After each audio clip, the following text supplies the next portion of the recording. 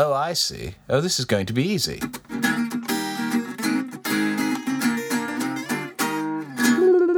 Hello, welcome to the Weekly Song Podcast.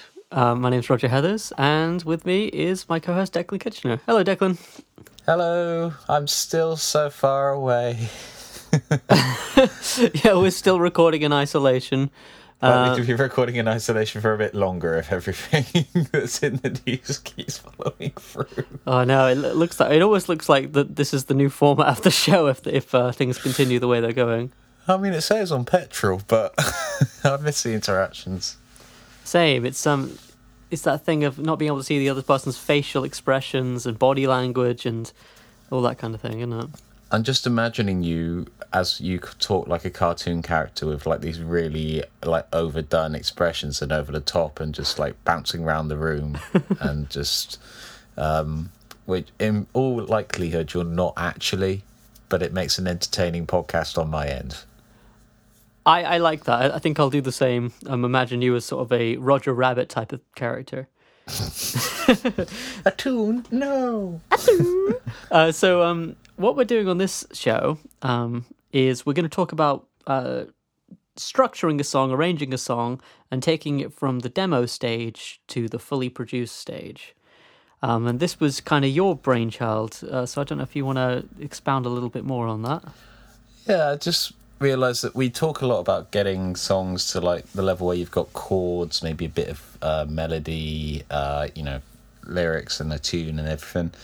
But we don't really take it further. Often the question we ask at the end of segments is like, how would you progress this further? But we've never actually shown how we do progress these things further.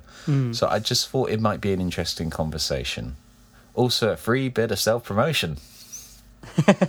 That's very because true. everything must fall to capitalism in the end. It's a double-edged sword. So yeah, I think it's a really interesting thing. It is something that kind of has been on my mind recently as well. You've been doing a lot of recording recently. Yeah, well, both you and I have been making our own albums recently. So obviously, to be honest with you, ever since I was like younger, this stuff has been on my mind, like how to make an album sound just like somebody's who you admire. So yeah, should be good. Should be good. The songs that we're going to be discussing, we're going to have like two sort of case studies in this one to get a bit technical and proper for a second. I'm going to be talking about my song Lithograph, which was originally on episode 69 of the podcast, and the full produced version is available on the Captive Audience EP, which you can find on Bandcamp and other places. Beneath a blood-red sky, a hidden voice inside pokes apart your shattered dreams. Nature always loves to scream. A demon starts to spread. My song that I'm going to be talking about is called Lost and Out of Love, which is from episode... I'll input that, by the way. Oh, it's episode 84. Oh, you are on the ball! Okay, so my song is called Lost and Out of Love, and it was original in episode 84, and is going to appear, it's not actually out yet, it's going to appear on an album I'm making called Swear Jar. So you're getting a little sneak preview of the future. See? That's, I'll wait for your words to come through me while I wonder if God is watching over us from someplace up above. If you can hear me with your eyes, perhaps you could see me by listening closer. It's worth the ticket price of getting into this podcast. Wait a minute, we have a ticket price now? I didn't want to tell you like this, but yes. I've been absolutely swimming in it. And when can I see a cut of this money coming my way? Oh, it's in the post, don't you worry. Is it in the post with all the big bucks that you've been paying me? Yes. So, Lithograph. Yes. Do you... It's a song. It exists. Do you feel that Lithograph has changed considerably from demo to full production? It's not so much changed as a song, it's more the textures of it and the emphasis of it have changed. There have been bits of the song that have changed. I think I actually changed the lyrics in the final verse.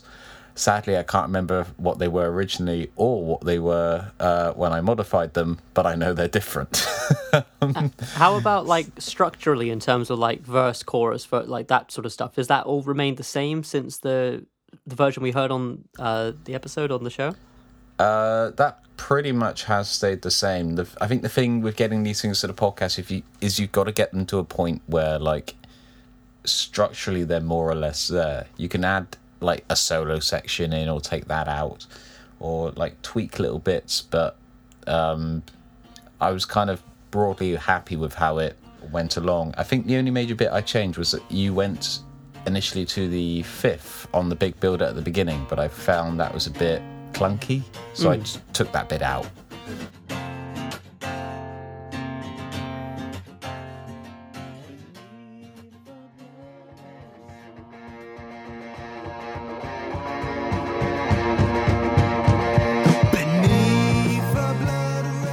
But yeah, I think that's the only major structural change, because the solo bit, oddly enough, for an acoustic demo was already in there.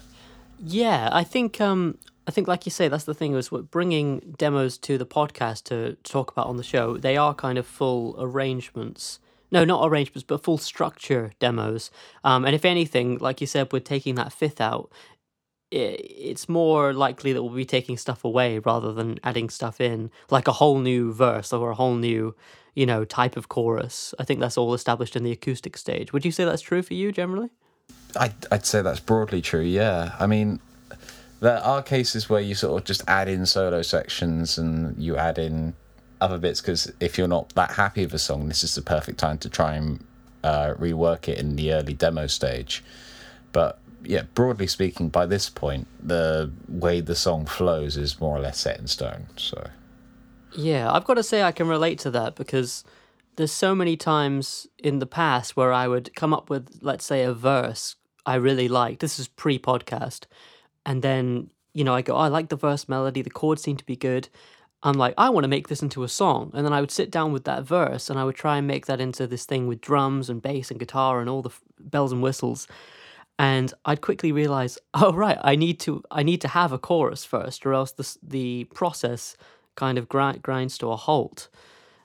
So I think the thing we've started to do, which I think we've encouraged each other to do, even non-verbally, is just come up with a whole song on an acoustic instrument or something like that, and then develop it up, The thing with trying to develop it before you have a full song, it strikes me as like trying to decorate a house before you've like finished building it. That's a great metaphor, yeah.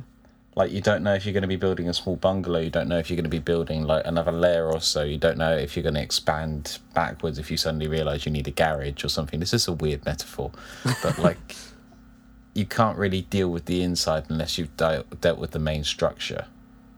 Yes, totally agree. And I think you get to a stage, and I know this goes for lithograph and for your writing generally, but you kind of get to a stage when you've been writing for a certain period of time where you don't just come up with like chords and a melody and, verse, chorus, bridge, chorus, whatever it is, but you actually come up with like where you want to put the accents, which is like where the pronounced beats hit in the song. So, for example, if the chorus kicks in and on the very first beat it goes bam and then the whole thing kicks in, you can actually incorporate that stuff at the demo stage, even if you're not currently working with a drummer. I mean, what helps is if you have experience being in bands and having been in bands that are good at working dynamics. I've been lucky to have been in a couple, and I know you have been as well. So like, you sort of then begin to learn to apply that on a macro level to your own songwriting. Totally agree, and I think that, lithograph, for example, even the part where you go dent dent dent dent dent dent dent in the verse. Obviously, when you hear the full final EP version, the fully produced version, the drums are actually accenting that. But even in your acoustic demo, you're still kind of playing that rhythm. It's not like you're just kind of, you strum a single E minor chord or whatever it would be and just sing over it. You are actually kind of incorporating that dynamic and rhythm there. So, Well, we'll get back to that because that ended up being an interesting one to try and sort out. But okay. Once you've sort of got your main song, I think the first thing that we've tended to do, and I've nabbed this from you a little bit, is that you tend to try and make a sort of demo, a fully fledged sketch of what's going to happen, which is basically the most important stage of working out electric dynamics, shall we say. Over time, sets upon the skin, the man is creeping in, the fabric of a lifetime at your door, sets upon the spine, a face you recognize, and you come this way, you've seen all this before. With Lost and Out of Love, it's an acoustic song originally because obviously it's on the podcast, we have to do it like that. Yes. I'm just wondering, like, how much of like the piano feel that you would later bring in, like, does that all come in at that stage, or was that something that you suddenly realised, oh wait a minute, I can do this later? So does that come in at the demo stage? Lord, if you answer prayers like mine, would you care to take the time to remind me that I'm lost and out of love? I'll wait for your words to come through. Well, I'm sure we'll put in a clip at some point here, but this song is actually rather unusual and maybe not the most typical example of what I would normally do with a song. But okay, so I started off by working on the piano to write the song in the first place, to get like the very first sketches. So it started off on piano before you transferred it to acoustic? That's right, yeah. So I only played it Oh. on acoustic for the Weekly Song podcast, you see. Oh, I see. So yeah, I mean, this is one of my, because I don't have a piano like readily available where I'm living right now. So, but at this time, for some reason or another, I did, and I just kind of sat down and I kind of found the chords, the Lord, if you answer prayers like mine part. It's like, okay, I kind of like this, but at that time it was just like, it was how you hear it in the very first verse of the final product, which I'm sure we'll hear a clip of at some point too, where it's just like one chord, another chord, another chord, another chord. And then this was a song where I really wanted to work with like other people to arrange it, but that's kind of like stage 3.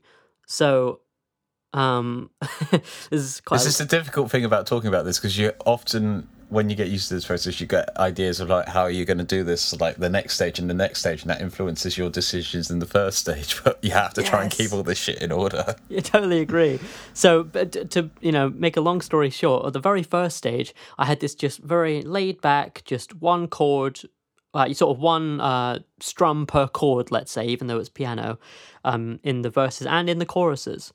And then by the time I started to make, let's call it a structured demo, that's kind of what I call it in my head anyway.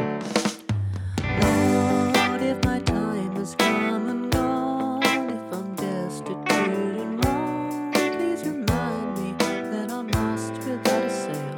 I chase every fisher down the road as I wonder if God is walking next to me or standing on my tail. If you can see me as I am, perhaps you could tell me by holding me closer. Where I put down some piano and then I added some drums. And I noticed that because the song is in 6/8, am I correct in saying that? I'd say so. Yeah, it's So- 6/8. Because it's in 6/8, it can have that nice sort of like doo-wop type of feel on the drums, like that sort of thing, or just eighth notes on the hi-hat. So at that stage, I was like, wait a second, somebody who's like really good at piano might be good to play on this song. So I got in contact with a sort of music friend of mine called Billy Sapphire, he goes by the name of, and he played this kind of like eighth note type of piano thing that you'd hear in a doo-wop song.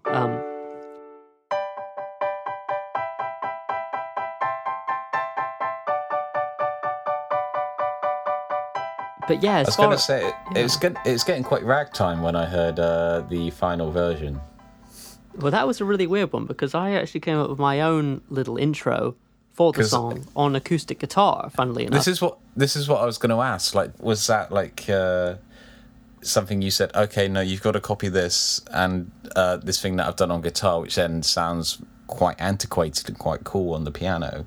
Or was that just something that it just happened to be the same? But Well, this is the thing that's really been interesting me this year, is that I've always had this thing of like, oh, I need to work by myself and play all the tracks myself because Prince did. But what I'm realizing this year is like, every musician has a slightly different vocabulary and way of articulating chords. So like, I sent him the demo of the intro I came up with.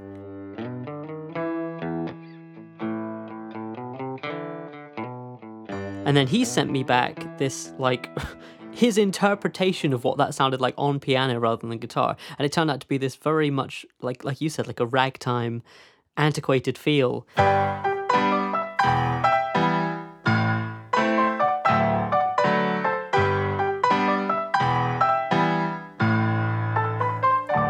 And I was like, it's well better than my intro, so let's keep it, you know? But this is kind of the stage where, to get back to the demo stage, this is kind of like where you're beginning to plan out how your big building blocks of the song will exist in the stereo space, essentially. This is kind of where, like, you begin to use a maths analogy. This is where you've got two brackets and you're expanding them out to get the final equation. Yeah. One way I was doing that on lithograph. This is something I had in mind from the moment I was writing it, but the original acoustic demo has a sort of funky part, and a melody part, do do do do do, played on the same instrument.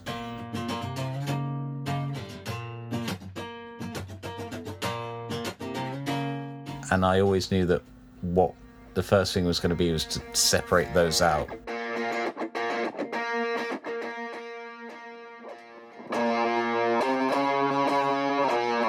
Because I think I was saying, like, I was inspired a bit by Foals and tracks like The Runner at that point. And like, I knew that it was meant to be two guitars, but obviously because this is back in the days before the nightmare, before COVID, where we could actually meet up face to face and do this, I had to do it live on one guitar. So the first thing was like expand that right back out again.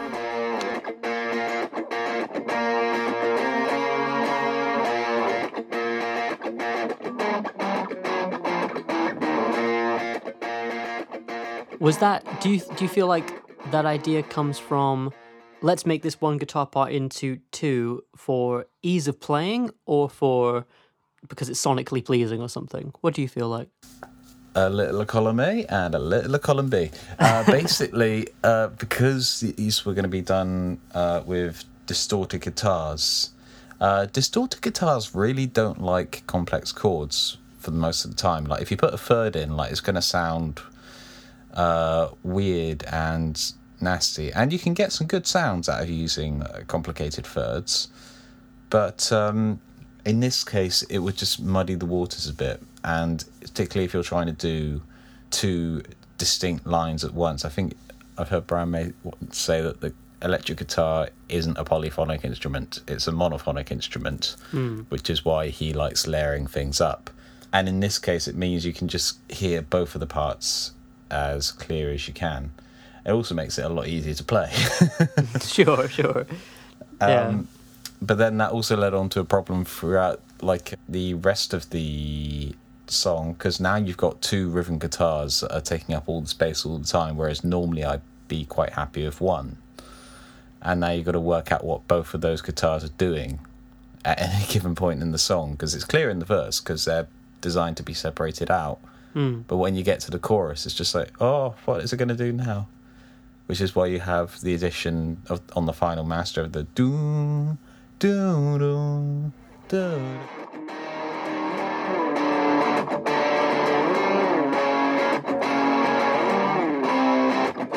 Because I needed one of the guitars to do something different, and there was a space. That makes sense, yeah. I think, as well, there's a certain thing you get to when you're structuring or arranging a song, which is like, I've started to think about this only this year, which is the idea of rhythm guitar and lead guitar. Because in an arrangement, because those two work together so well. But I think when you first start multi-track recording at home, or you start playing around with arrangements, you go, but I have so many ideas. I've got I can think of 6 guitar parts. Why can't I have all of them?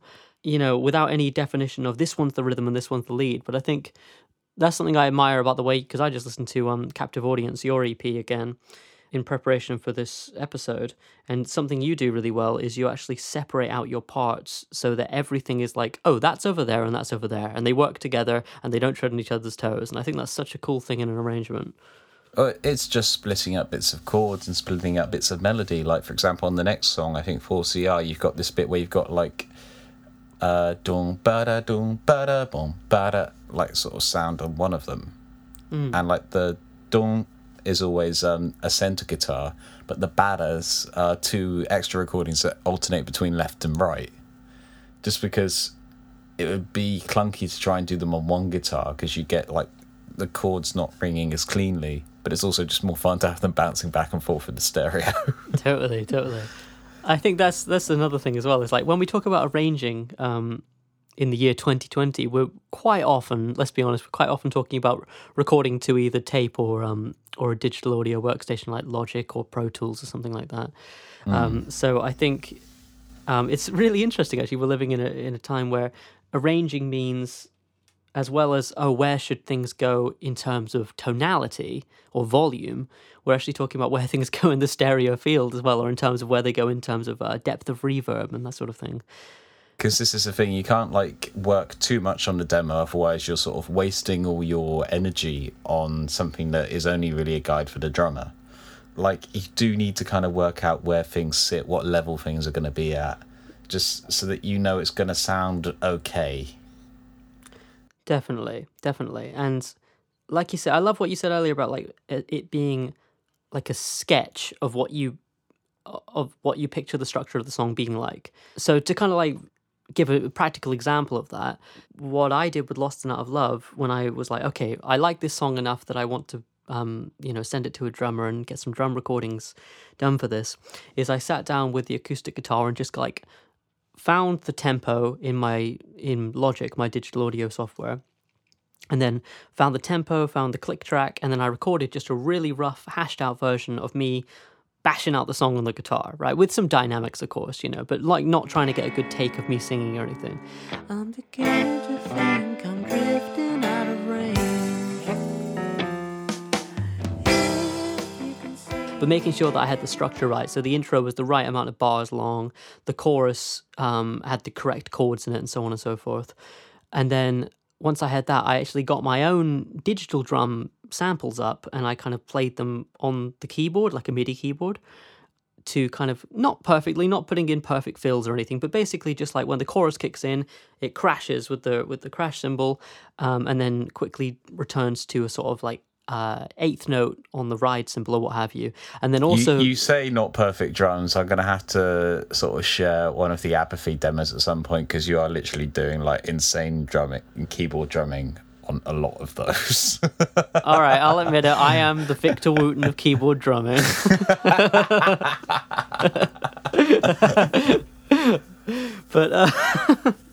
But and just, where the kicks and the snares go is essentially the big thing for me, and where there's silence. I think silence is another big one of like what to make note of. And basically you're just kind of like giving, because the drummer is a better drummer than you are, like if you're just like me, if you're a guitarist, a singer, that sort of thing, and a piano player.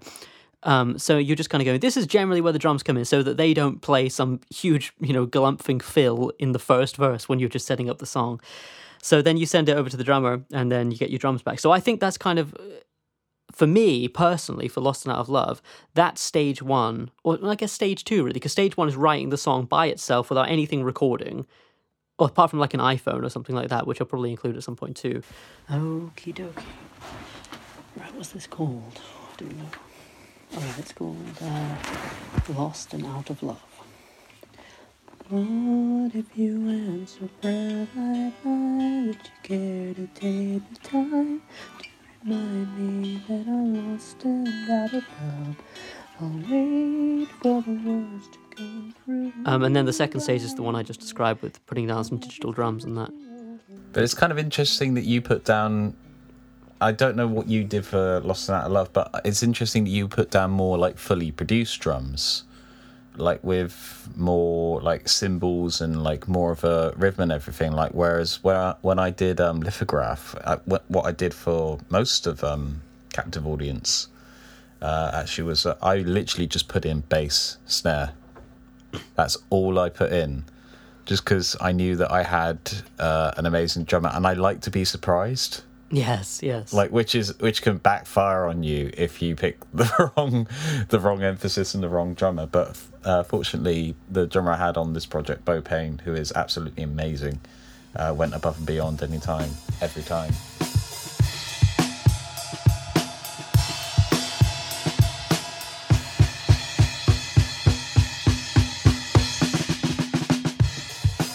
I don't know. I just kind of what I like about not planning out the drums that much is that the drummer will do things quite naturally to them that you can then bring into your final version of the song. If it's completely wrong, you can obviously ask, "Excuse me, sorry, could you just do that bit again?" But like, I kind of like working with the idea that it's a performance in a room by a band, so this is a performance that you would have captured, so you can't change it. I like that. Me too. Like, for example, on the final master, there's a pause after da-da-da-da-da-da.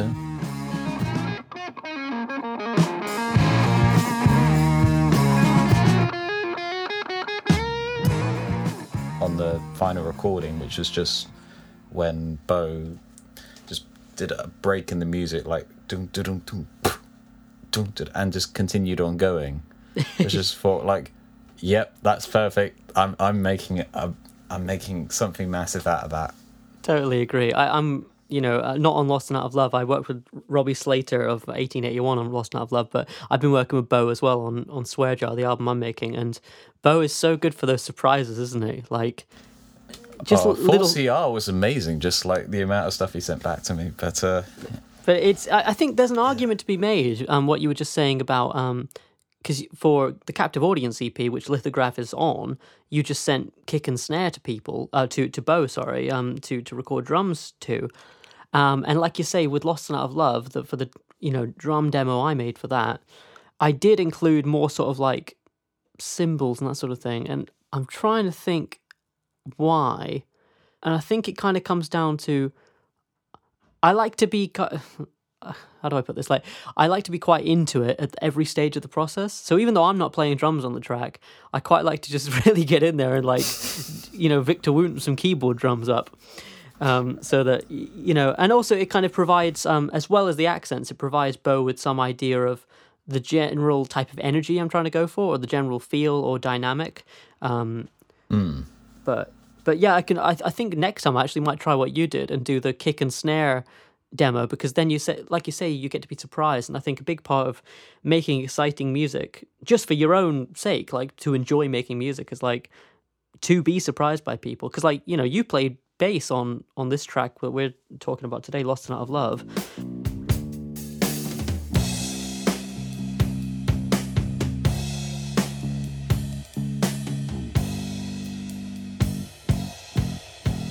And I didn't know what you would come up with bass-wise. I mean, we had a little conversation, didn't we, of like, you were like, okay, so what kind of tone do you want? What kind of like approach do you want? And I think all I really said was something fairly pared back, and then musically like sticking to the root notes mostly, but I can't remember exactly what I said, but you did a great job. Essentially, keep it simple, stupid. Yeah, which is one of my favourite things at the moment. But I suppose one thing I will say about like having a fuller drum sound on there, as well as dictating the feel, is it helps to dictate the more complicated passages. Like you were saying earlier with bum bum bum bum bum bum bum on Lithograph. That came about just because that was a fun thing to play on guitar. That's why that bit's in there, because I thought, oh, it'll make me look clever. And it's a fun rundown. It's not like a straight do. The trouble is, it's fine to do that and slightly mess it up if it's just you. The minute you have someone else playing, and you've got to get it perfect because this is a proper recording, you now have to work out exactly, because I was dragging my drum and snare onto like a MIDI grid below the track, because I can't MIDI into my keyboard, into my computer, and I was having to do this all manually, trying to work out exactly on what part of the beat each one goes into. Oh man, I've been there. I know that it's painful, isn't it? Which, like, I ended up with like the closest approximation. You ended up with Bo like actually sort of like compensating for that a little bit, so that it is back to the original thing. But like you really have to think twice if you're picking like complicated bits in there. Like how am I going to demonstrate this to another musician who has to play the same thing? Yeah, totally. It's a weird process, isn't it? And I think that's almost the most a surprising stage of the process for me personally. So once you get drums back, what do you do? Once I get drums back, it's straight back onto the guitars to start the master version. And one thing I've realised I've been doing recently is that I don't really listen back to my demos that much, or at least not unless there's a particular line I really, really want to keep. Me too. I sort because I've been doing stuff for Apathy at the moment, and I'm realising I'm not listening back to stuff. I'm just taking the general feel, the knowledge of what I did, and then doing something new with it, because you've got different bits in there that will surprise you and different bits that sort of jump out. But yeah, it's then trying to get those rough, scratchy demos recorded again properly with like nice sounding electric guitars. And are you like playing through an amp when you're doing that? Yep. Playing from AC30, trying to get like the good sounds out of it. And that's kind of, it can be, if you're having a bad day, that can be the most demoralizing part, if like you haven't got the right sound on the complex chords and you just think, why am I doing this? You've got these great drum tracks that have been sent back to me. I know the demo sounds okay, so why? Oh man, tell me about it. It's the most frustrating part for me, is knowing I have a pretty good song that I like, having an amazing drummer playing on it, and then I start to play on it and it goes, why isn't this working? I've had that so much. Why doesn't mine look like that? But it's so frustrating, isn't it? Yeah, it got to the point on Lithograph where for the solo section, I did like an initial take and I was just completely unhappy. So like a few days before like I ended up saying, right, this is finished, I just went right back to it and just recorded an entirely new guitar solo take. I was just like, okay, this will have to do. This is better than what I had. It's fine. It's there. Definitely. And I think that kind of makes me think of one of the main things I've been sort of thinking about and trying to get good at recently, which is how do you get a good performance from yourself? Particularly if you're recording by yourself, which I do, and I know you do most of the time.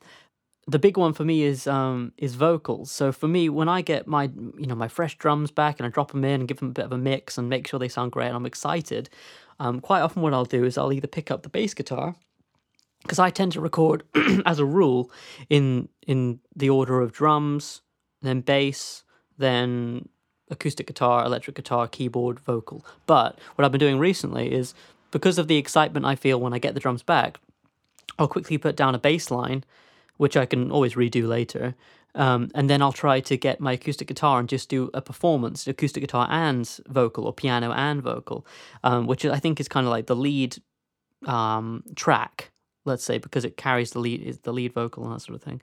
But it's like, how do you get a good take? It's like you have to be in the right mood.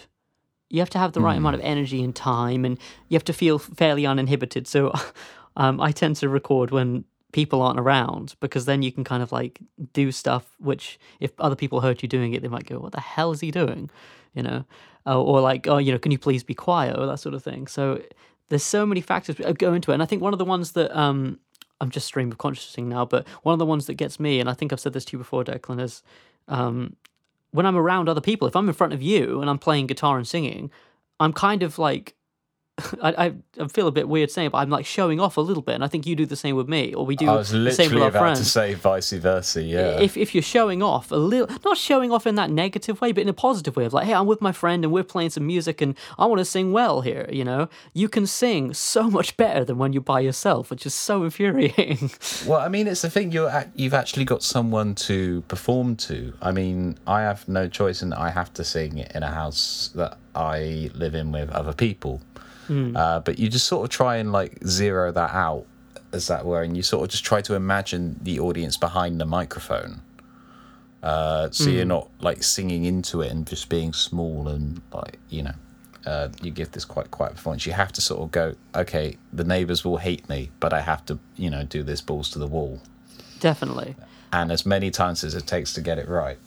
Obviously, you've got to be considerate, and it's probably not a good idea to sing like the same song like for 8 hours straight. But yeah, I mean because I'm in the same position as you, which is like I live with other people, and it's, you know, you can't be singing for ages. So I've started to limit myself to this like 5-take system for loud stuff anyway. So like, rather than kind of sitting there for 3 hours trying to like quietly get the perfect take on vocals, you know, I'll go, okay, 5 takes, balls to the wall. I'm just going to sing, you know, really sing. And then, so that's only like, you know, 20 minutes or something like that. And then I'm done. And then hopefully I get a good take. And also the other good thing about that I find is that if I don't get what I think is the great take from those 5, there's tomorrow as well. So I'm not kind of like frustrating myself, because do you ever do that thing where you go, I want to get this right today, but you can't get it, and you just end up recording for 3 hours and just sweating and getting annoyed with yourself? that's basically most recording sessions for me.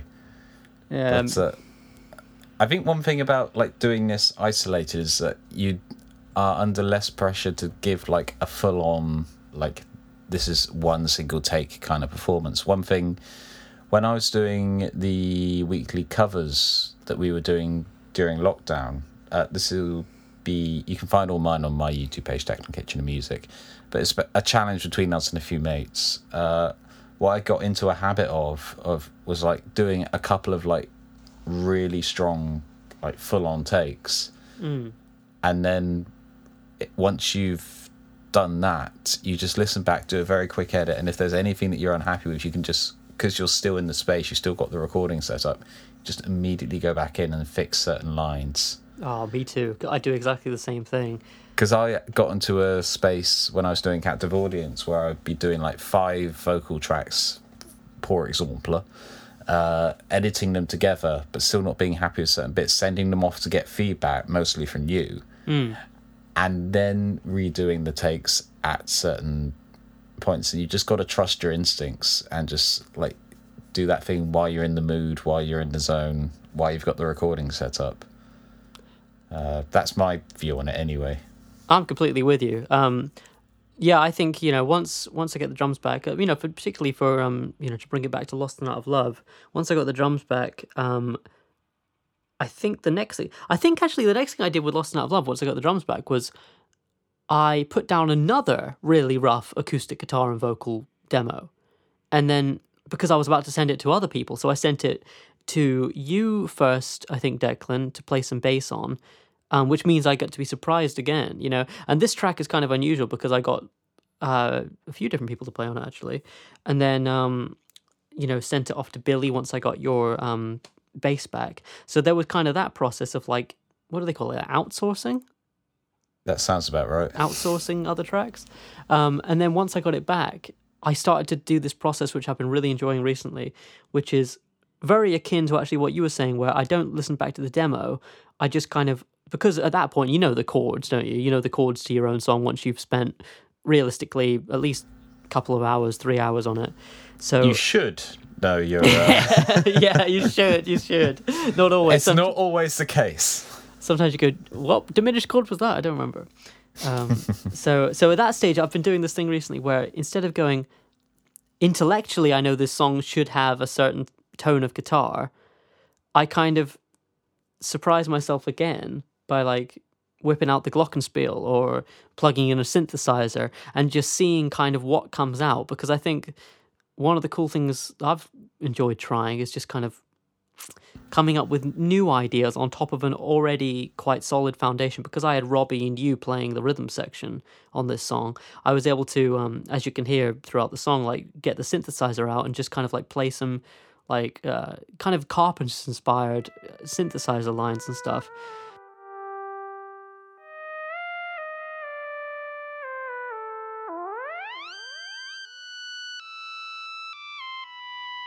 I think we kind of spoke about this at some other point, but in the very first demo stage, when you're putting, your song onto tape or onto your digital audio workstation, there's a temptation to go, oh, I could put on my Gibson Les Paul and I could plug in my synthesizer and I could do all this stuff on the demo. But I think there's actually an argument to be made, I've found recently, to just put down something very simple so the structure's there, and when you get your drums back, then you can really start to experiment. So you haven't sort of like blown your load at the demo stage. Because you're trying to capture that like energy of like, and we could put that onto it and we could do that, and what if we did that? Which is the funniest stage, right?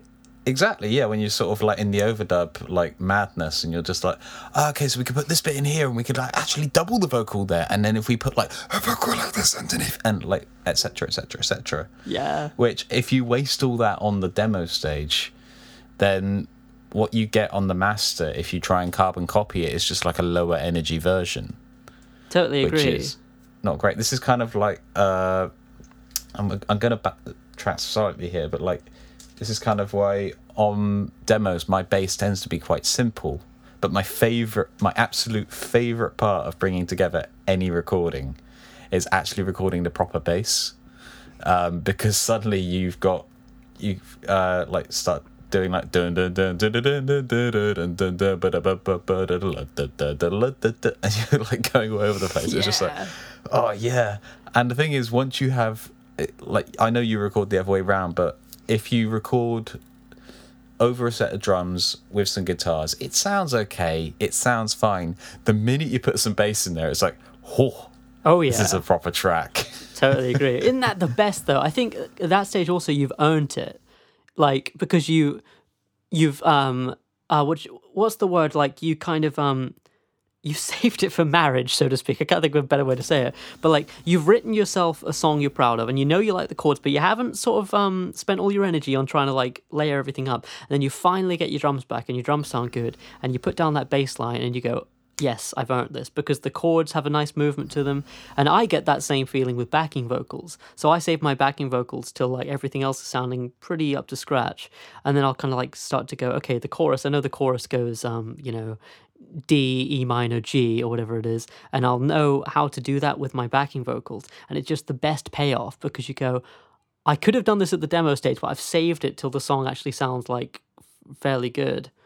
It's the best. Well, feeling. One thing I find about bass as well is that it's a really useful tool for like clearing things up in a mix. Like, for example, if you have a section with 50 guitar overdubs and you've lost kind of where the main movement in the song is meant to be, it's fine, just put it back in on the bass. That's so true.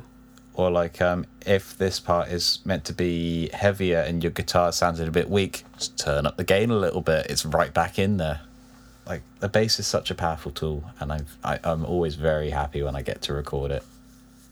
I completely agree. I think, again, it's all about kind of separation, and an argument I'm started to agree with more is less is more recently. So, yeah, like you say, with the bass, I can't remember this song. I will put in a clip and give it credit during the edit if I can remember. But there's a song by this band called Boa Constrictor, so I've been listening to a lot recently. And they got this sort of like doo-wop section in this song.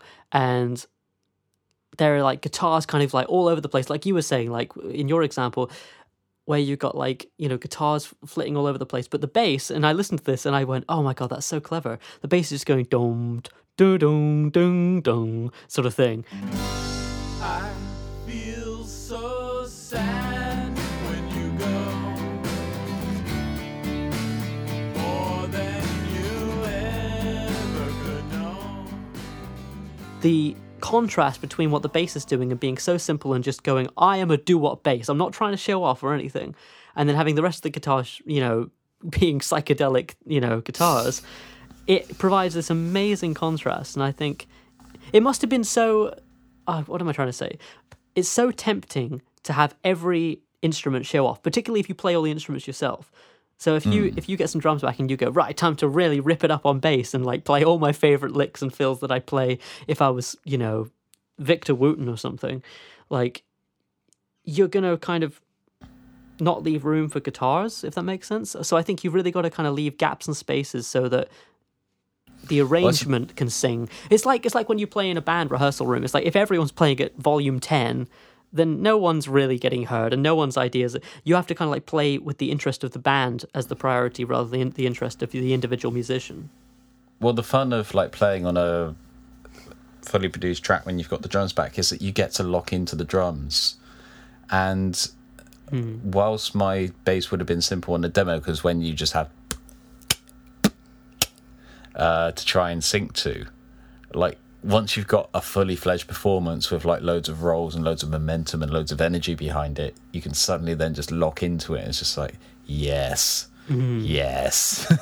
It's like you got the motor running. I'm like, happy. The drums is like the motor of the song, with all that dynamic range and all the stops, and it's just the best. I love it when there's like stabs in a song or unexpected fills. One of my favorite things to do, just on a little sort of tear here, is getting the drums back, realizing that the drummer has put in a fill in the chorus, you know, doon doon doon diddle diddle diddle diddle, and trying to match that fill with a guitar lick and a bass lick. So, you know, drums are going diddle diddle diddle diddle, and on the bass you can run down the pentatonic scale or something, do do do do do do no no no no no, something like that. That's always a good time. So. Yes, I concur. Like, just finding these weird little events that happen in tracks that you suddenly start to build entire arrangements around, which is kind of fun. Definitely. Once you've done your vocals, is that it then for your transition from acoustic demo to a fully fledged song, or are you still like tinkering with it afterwards? Oh, I'm a tinkerer. I'm a huge tinkerer. I knew you would say that. I mean, like, I've started to think of it more recently, which is something I'm saying a lot this episode, apparently, as like, kind of, you know, like if an artist is painting on canvas and they got their painting room and they have like, let's say 6 different easels scattered around in their studio, they'll be particularly invested and interested in one particular piece, but then their interest will shift to another canvas and then start painting on that one. So I've started to approach it more like that recently, sometimes just for the practical reason that I've recorded my drums, bass, guitar, keyboard, vocal, blah, blah, blah, for a whole song, but the vocal, I know in my heart of hearts I could still do a better job on the vocal. So rather than kind of like beating myself up over that, I'll work on this other song for 2 weeks, and then 2 weeks later I'll come back to the initial song and go, okay, right, let's really try and give that vocal another go. Or, you know, something a bit more fun than that is let's come back after a month and plug in my microKORG, you know, and just see what kind of like, what a vocoder would sound like on it, for example, just to see what it would be like. And then usually, to cap this off, usually like at the mastering stage, before I release something properly onto, you know, Bandcamp and that sort of thing, I'm still adding stuff. I'm still going, oh, another harmony would be good in the chorus. So it's always, until it's out, it's always in motion. So what about you?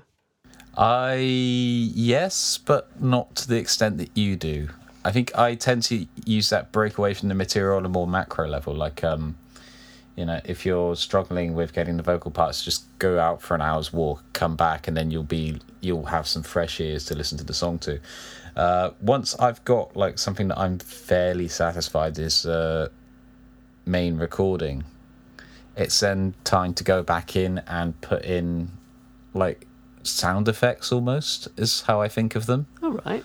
So like for example on Lithograph there's one where like after the final chorus you hear like a guitar go,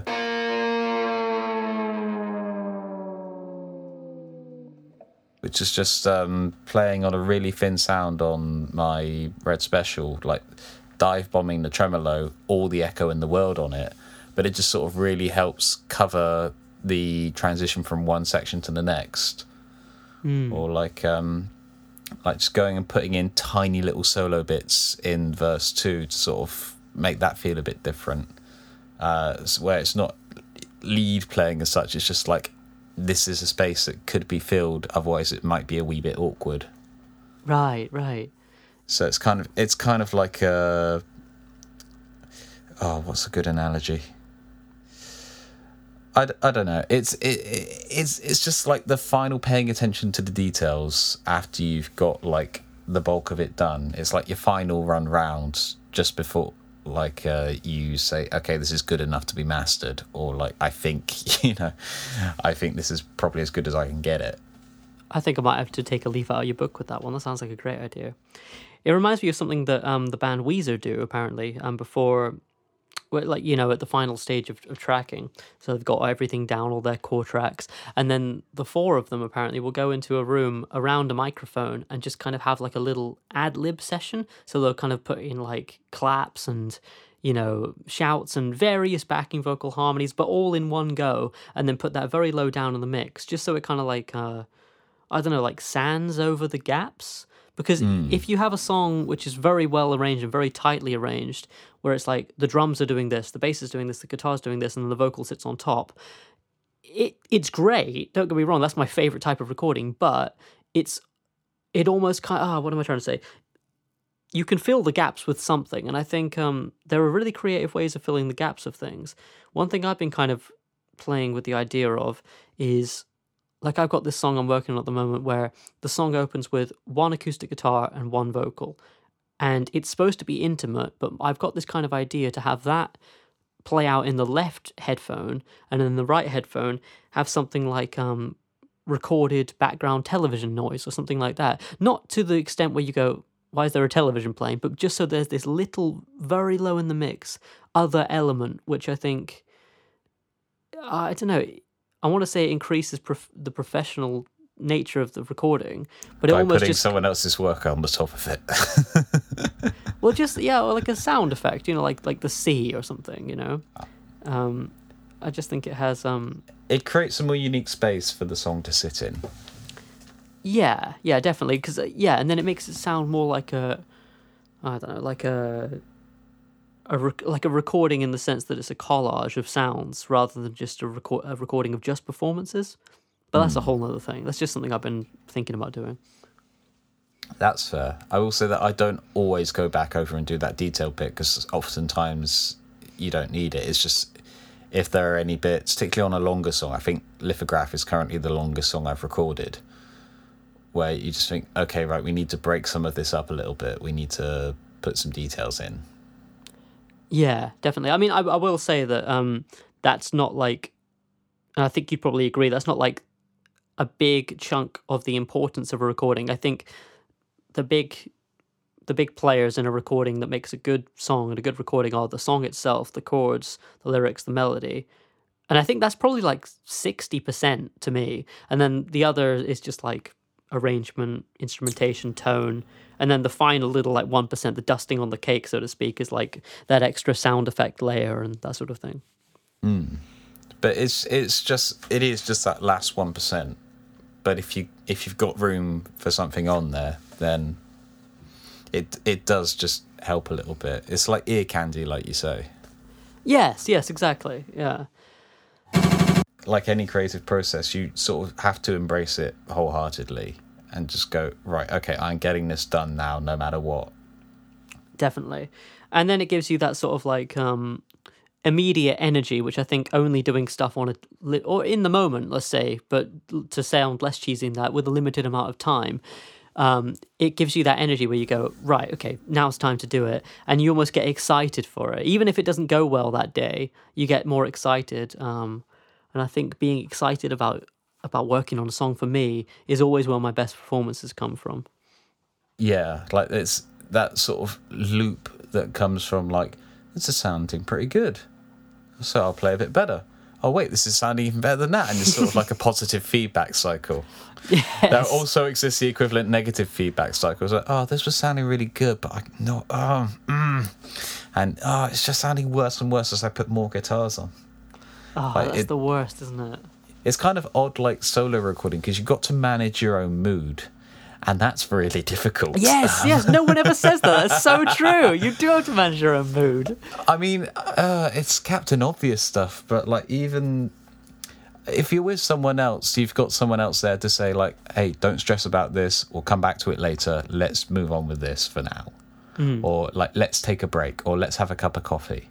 Yes. Like, and you've kind of got to do that for yourself, which is difficult because you've got the same viewpoint as yourself. That's probably the most redundant sentence I've ever said. But like, it's very difficult to spot like, no, you're getting too worked up about this. You need to like have a walk, or you need to make yourself some food, or you need to do this, that, and the other. But we're very stubborn when we're recording, aren't we? Because if you want to get that solo done, for example, it's got to be done today. Even if you need a piss, I find that sometimes. Even if I go, I need to go to the toilet right now, or I need a cup of coffee. I just need like 5 minutes to sit down. There's another part of me which goes, no, I'm recording. I'm recording right now, and I'm trying to get it right. And you almost feel like if you step away from the recording environment for a minute, you've lost. You'll lose any chance you had, which is so ironic because the opposite is true. If you're not recording well, you need to get away from the recording setting and then come back an hour or two later after you've had lunch or spoken to a friend or something. And otherwise you get stuck into this like vortex of like, well, it's bad because I'm bad, which is making the track bad. And then you like remember like, oh, but I've had these drums and they were really good, and like I sent all this off and I'm planning to do this, and oh, what's the point? Oh man, at that point you need to like tap out hard. You just need to go, nope, okay, reading a book, doing something else, like definitely. It's a broader example, have a shower, but it's do like something. Like Prince said, and I know it's like a broader example, but like he said, if I can't write, if I get writer's block, he said, what I do is I just stop making music for a month and go and live my life. That's an interesting philosophy. It's sort of what we do almost. Like we write for 2 months, we live for 2 months. Yes, definitely, and I think you got to do that. I mean, it's funny because this year has been a very introspective year, but not so rich in experience. So like usually even if little experiences happen for me, they'll influence my songs and they'll influence the way I'm writing. But there's been a limit on that this year because I think we've been stuck in not just indoors but in a routine. So it's definitely important to live and get out there and then write, because then you'll have some material. Like it's I've forgotten the point I was going to make.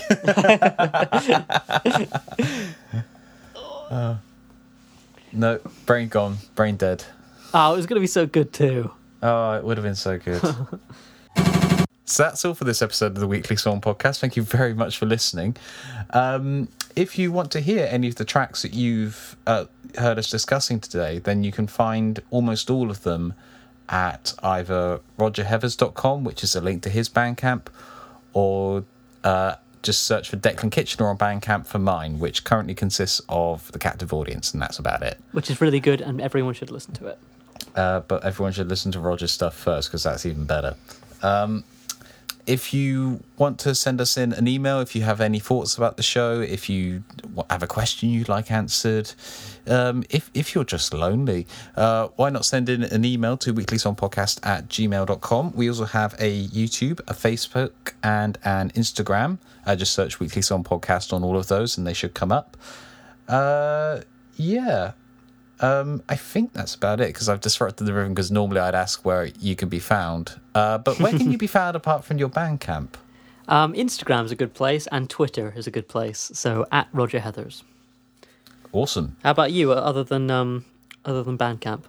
I have a Facebook, Declan Kitchener Music, which I have not updated in ages, but I will try to get something updated soon.